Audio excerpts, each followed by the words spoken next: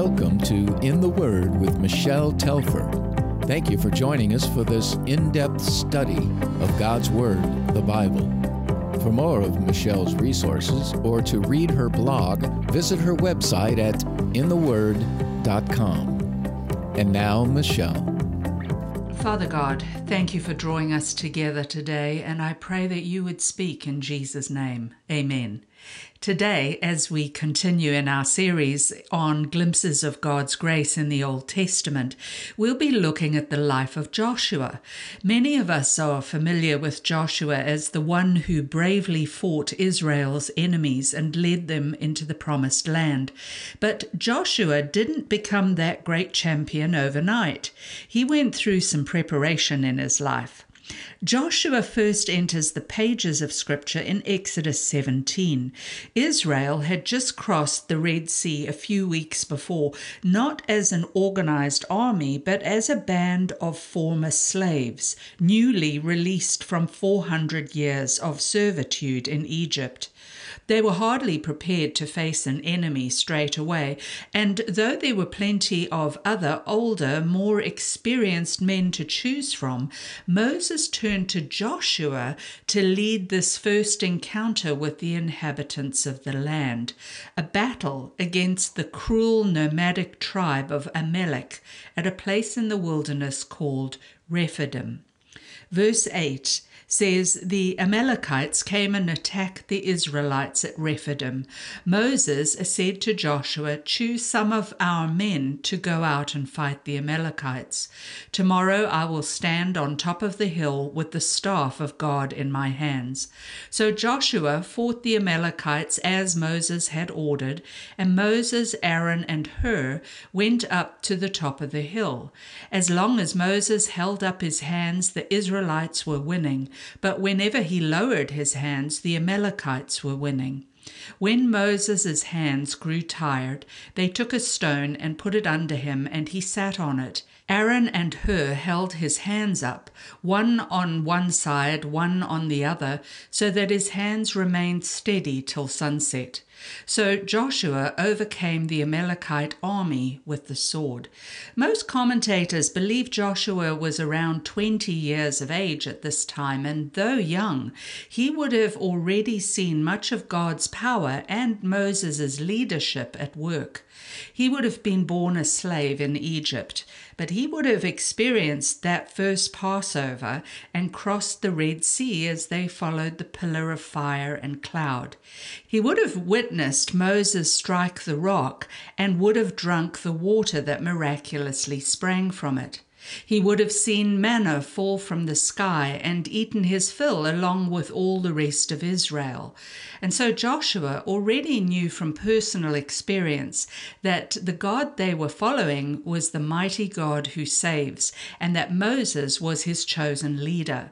So when Moses called him to lead the battle, Joshua did not hesitate or question. He responded in faith and obedience based on what he already knew of God's power and faithfulness. Nothing gives us the impression, though, that the men of Israel had any fighting ability at this time.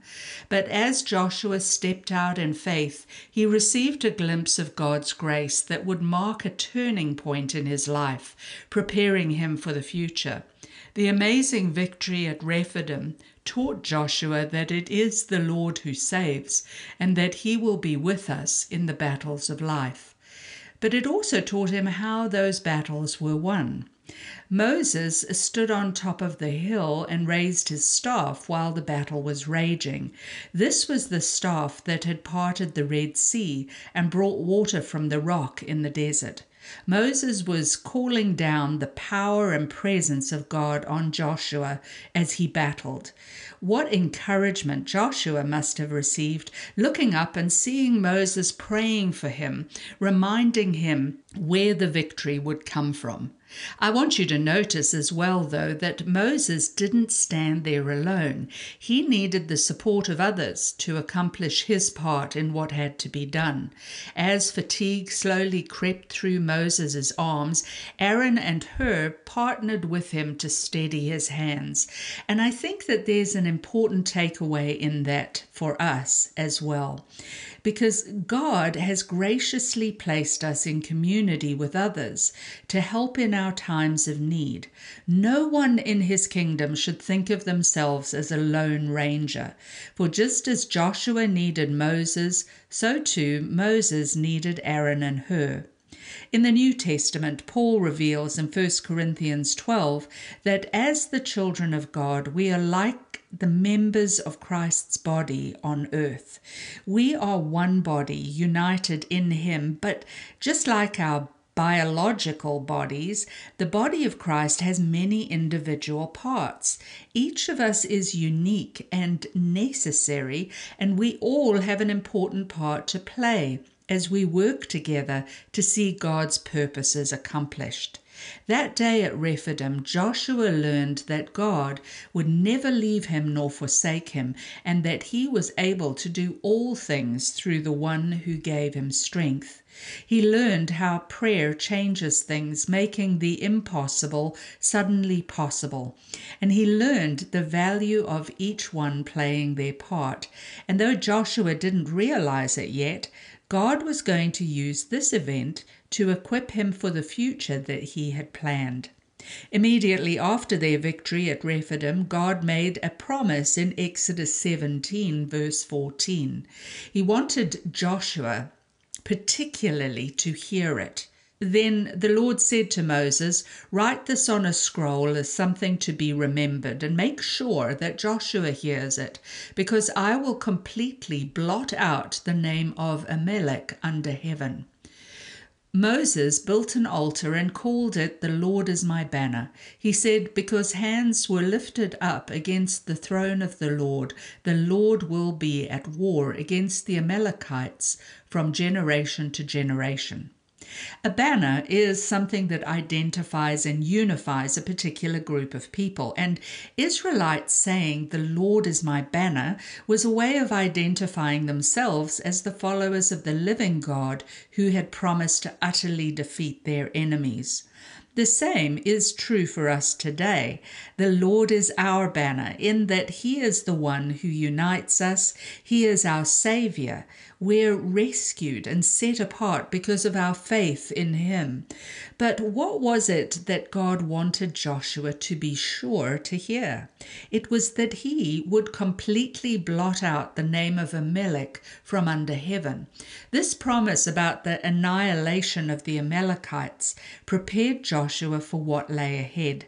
Sometime later, Numbers 13 reveals that when God brought his people to the very edge of the promised land and they were poised to enter, he instructed that one man from each of the 12 tribes of Israel be sent ahead to spy out the situation and report back to Moses on what the land was like and whether the different tribes who lived there were strong or weak, few or many. After 40 days, the spies returned with 2 conflicting reports. They brought with them huge clusters of grapes as well as pomegranates and figs as proof of the land's goodness, declaring that it was indeed a place of abundance that, in their words, flowed with milk and honey. And yet 10 of the spies were hesitant about Israel's ability to conquer the people living there, saying that they felt like grasshoppers when compared to them, because apparently there were some actual physical giants in the land. Only 2 of the spies, Joshua and Caleb, disagreed with that assessment. They believed that God would help them, no matter who their adversaries were. Why do you think Joshua in particular would feel so confident about their chances against the people who lived in the land that God had promised them? Well, Scripture reveals that one of the groups living there was in fact the Amalekites, whom God had already promised to completely wipe out. Remember that God specifically wanted Joshua to know that he was going to remove the Amalekites from the equation and not allow them to hinder his people any longer. Joshua remembered both God's promise and his past faithfulness and applied it to the situation they were now in. If God could defeat the Amalekites, he could surely defeat all of the other ites in the land as well, even the giants that so terrified the other spies. It was faith in the promise of God and the sure knowledge of his faithfulness in the past that fueled Joshua and Caleb's obedience. They weren't just being positive, they weren't just being brave. They were acting in utter faith that God would do exactly as he said. He would bring his people into the land. So Joshua encouraged them to take possession of the land, believing that in God's strength they could certainly do it. Unfortunately, the rest of Israel were unwilling to trust the Lord. They were reluctant to follow God into the land he'd sworn to give them. And so they were sent to wander in the wilderness for 40 long years. 1 year for each day that they'd spent spying out the land. With the exception of Joshua and Caleb, that entire generation of men who had come out of Egypt died in the wilderness. They were not allowed to enter into God's promised land because of their unbelief. This story so touches my heart because I realize that as I face my own problems today, my own giants in the land, I've got to ask myself whether I'm viewing my problems through eyes of fear or eyes of faith. Am I looking to God and his faithfulness or to my own abilities? Am I trying to do things on my own, or do I call on my brothers and sisters in Christ's family to pray for me and receive their help and encouragement? The truth is, we do not face our struggles alone. Even in the midst of life's fiercest battles, God has promised to never leave us nor forsake us as we trust in him.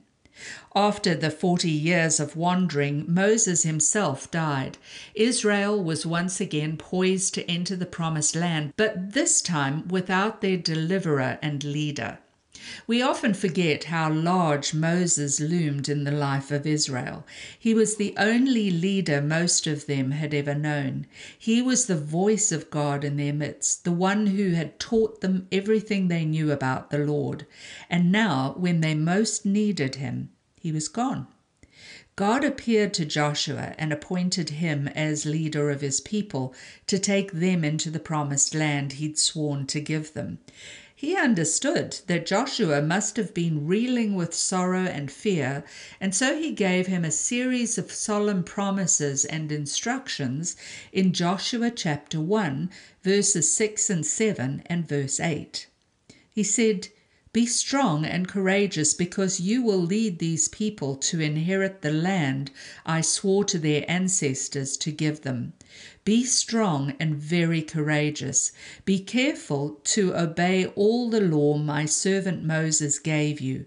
Do not turn from it to the right or to the left, that you may be successful wherever you go. Have I not commanded you? Be strong and courageous.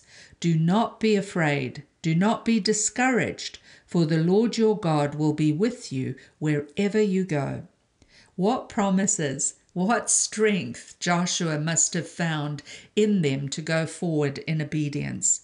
It wasn't long before Joshua found himself in a situation that would certainly prove the truth of God's promises. In Joshua 3, Israel once again was on the border with the promised land. They were camped just east of the Jordan River, directly across from the walled city of Jericho. They were exactly where God had led them. They believed God's promise to be with them as he had been with Moses and to take them into the land, but they hadn't necessarily anticipated facing a river swollen to twice its normal width, or a walled fortress on the horizon. Turn with me to Joshua chapter 3, verse 2, where we find Joshua's instructions to the people.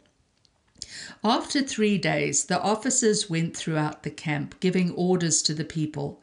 When you see the Ark of the Covenant of the Lord your God and the Levitical priests carrying it, you are to move out from your positions and follow it. Then you will know which way to go, since you have never been this way before. But keep a distance of about 2,000 cubits between you and the ark. Do not go near it. Faced with an unexpected challenge, they didn't look for an alternative plan or move from where God had placed them. They simply waited. They were waiting for the Ark of the Covenant to lead them. The Ark of the Covenant was the symbol of the presence of God. The ark was always kept in the midst of the congregation, either in the Holy of Holies when Israel was encamped, or in the center of the marching arrangement when Israel was on the move. But here, God revealed that the ark was to go in front of the congregation, showing the Israelites where to go. He knew that they hadn't experienced anything like this before, and he wanted them to have a clear sign that he was with them, leading them and keeping them safe. God's care for us is so particular and so tender. At all times, he knows exactly where we are, what we're facing, and he also knows exactly what we need. But I think we must be careful not to rush ahead of him, as I think we sometimes do, asking him to bless what we've already decided to do without ever waiting for his direction before we begin. We sometimes want him to follow us rather than the other way round, and then we wonder why things often do not turn out as we'd hoped. But if we wait for him, he'll go before us to show the way. And as we obey his word to us, he will remain with us even in a flood of many waters. Look at Joshua 3, verses 14 to 17. What happened when the priest's feet got wet and the ark entered the river? So when the people broke camp to cross the Jordan, the priests carrying the Ark of the Covenant went ahead of them. Now the Jordan is at flood stage all during harvest, yet as soon as the priests who carried the ark reached the Jordan and their feet touched the water's edge, the water from upstream stopped flowing. It piled up in a heap a great distance away at a town called Adam in the vicinity of Zarethan, while the water flowing down to the Sea of the Arabah, that's the Dead Sea, was completely cut off. So the people crossed over opposite Jericho. The priests who carried the Ark of the Covenant of the Lord stopped in the middle of the Jordan and stood on dry ground while all Israel passed by, until the whole nation had completed the crossing on dry ground. What an incredible glimpse of God's grace. Just as he had been with Joshua in the face of seemingly insurmountable odds at Rephidim, the Lord was with them now as they faced the impossible challenge of crossing a swollen river. As the priests stepped into the rushing water, it began to slow, and as the ark stopped in the middle of the Jordan, the people completed the crossing on dry ground. How wonderful, how miraculous, and yet the real glimpse of God's grace was that ark standing firm on dry ground in the middle of the river, because it proved that God was right there in the midst of their trial with them, ensuring their ultimate safety. And just as he met them in the middle of their difficulties, he will also meet us in the midst of ours to bring us to safety. I marvel at the fact that the priests had to step out into the swiftly moving water before the river began to subside. That was a very different scenario to how God's people had crossed the Red Sea under the leadership of Moses. Then the sea had dried up before they ever took a step. But that was not the case this time. And I think that goes to remind us of the vital role faith will play as we follow God. He may not lead us in just the same way he has led someone else, or even in the same way that he has led us previously. Each person's walk with God may look different from ours, and each season of our own lives presents different challenges, and yet we can trust the Lord in all of them. Joshua 4 verse 1 reveals that this encounter with God at the Jordan River was something he meant for them to remember always. When the whole nation had finished crossing the Jordan, the Lord said to Joshua, "Choose 12 men from among the people, one from each tribe, and tell them to take up 12 stones from the middle of the Jordan, from right where the priests are standing, and carry them over with you and put them down at the place where you stay tonight." So Joshua called together the 12 men he had appointed from the Israelites, one from each tribe, and said to them, "Go over before the ark of the Lord your God into the middle of the Jordan. Each of you is to take up a stone on his shoulder, according to the number of the tribes of the Israelites, to serve as a sign among you. In the future, when your children ask you, 'What do these stones mean?' tell them that the flow of the Jordan was cut off before the ark of the covenant of the Lord. When it crossed the Jordan, the waters of the Jordan were cut off. These stones are to be a memorial to the people of Israel forever." Isn't it amazing that these stones, the building blocks of their testimony, if you will, came from the middle of the river? Israel needed these stones. They would help them to keep the story of God's deliverance alive for their children and their children's children. Unfortunately, the people of Israel had exhibited very short memories up to this point. They often forgot all that the Lord had done for them in the past, and they repeatedly struggled with unbelief. They needed help remembering. Are we really any different? I don't believe we are. When we feel His presence and His power in the midst of trials, we must pay careful attention, for these are our memorial stones, the markers in our lives that demonstrate His mercy, His grace, and His love for us, and they will be immensely useful to us in the future. There are many incidents in the Bible in which individuals are called to look back on their own memorial stones of God's faithfulness in the past in order to give them courage and hope for the future. The Psalms are full of such encouragements. As I've faced my own difficulties in life, I want you to know I found that practice of remembering to be most helpful to me too. There have been many times that God has taken me by a route I would never have chosen for myself. Some of the incidents that spring to my mind would be the terrible pregnancy I had with my first child. It seemed certain that we would lose him, but God graciously protected both his life and mine in the end. And though I was advised not to have any more children, God in his kindness gave me a daughter as well. Our family moved across the world from Africa to the United States, a land we did not know, and yet God miraculously provided for every step of that journey. Years later, I had another near-death experience. I was critically ill, and when I was admitted into hospital, the doctor, with 2 nurses as witnesses, took down my end-of-life decisions because they did not believe I was going to make it.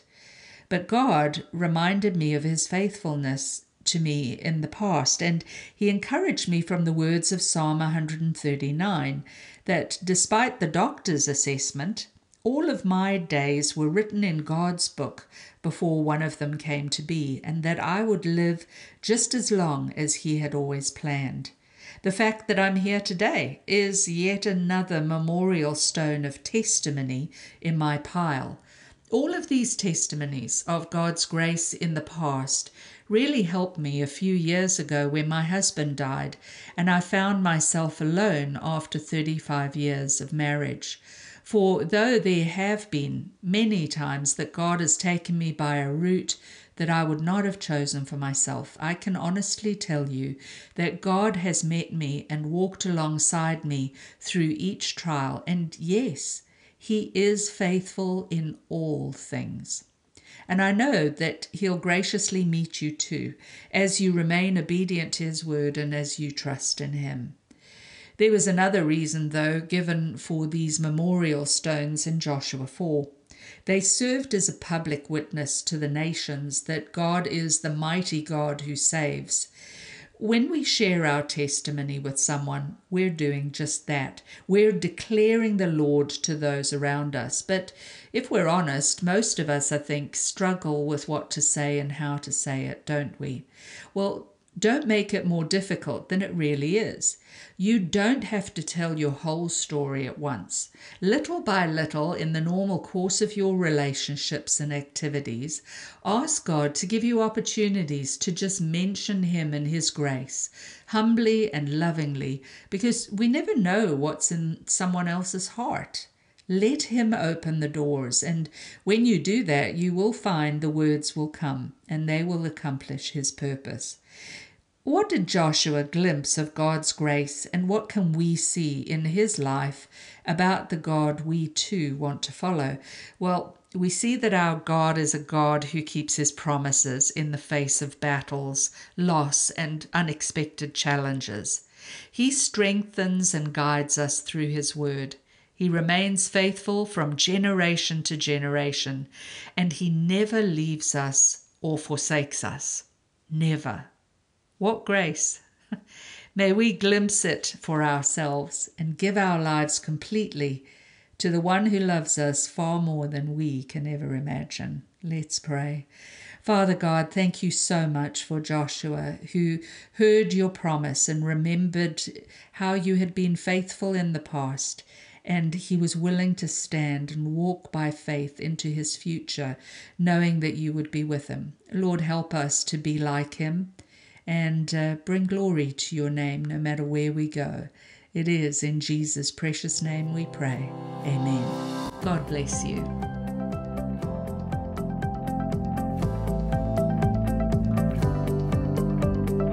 Thank you for listening to In the Word with Michelle Telfer. Join us next week as we continue our study from God's Word, the Bible.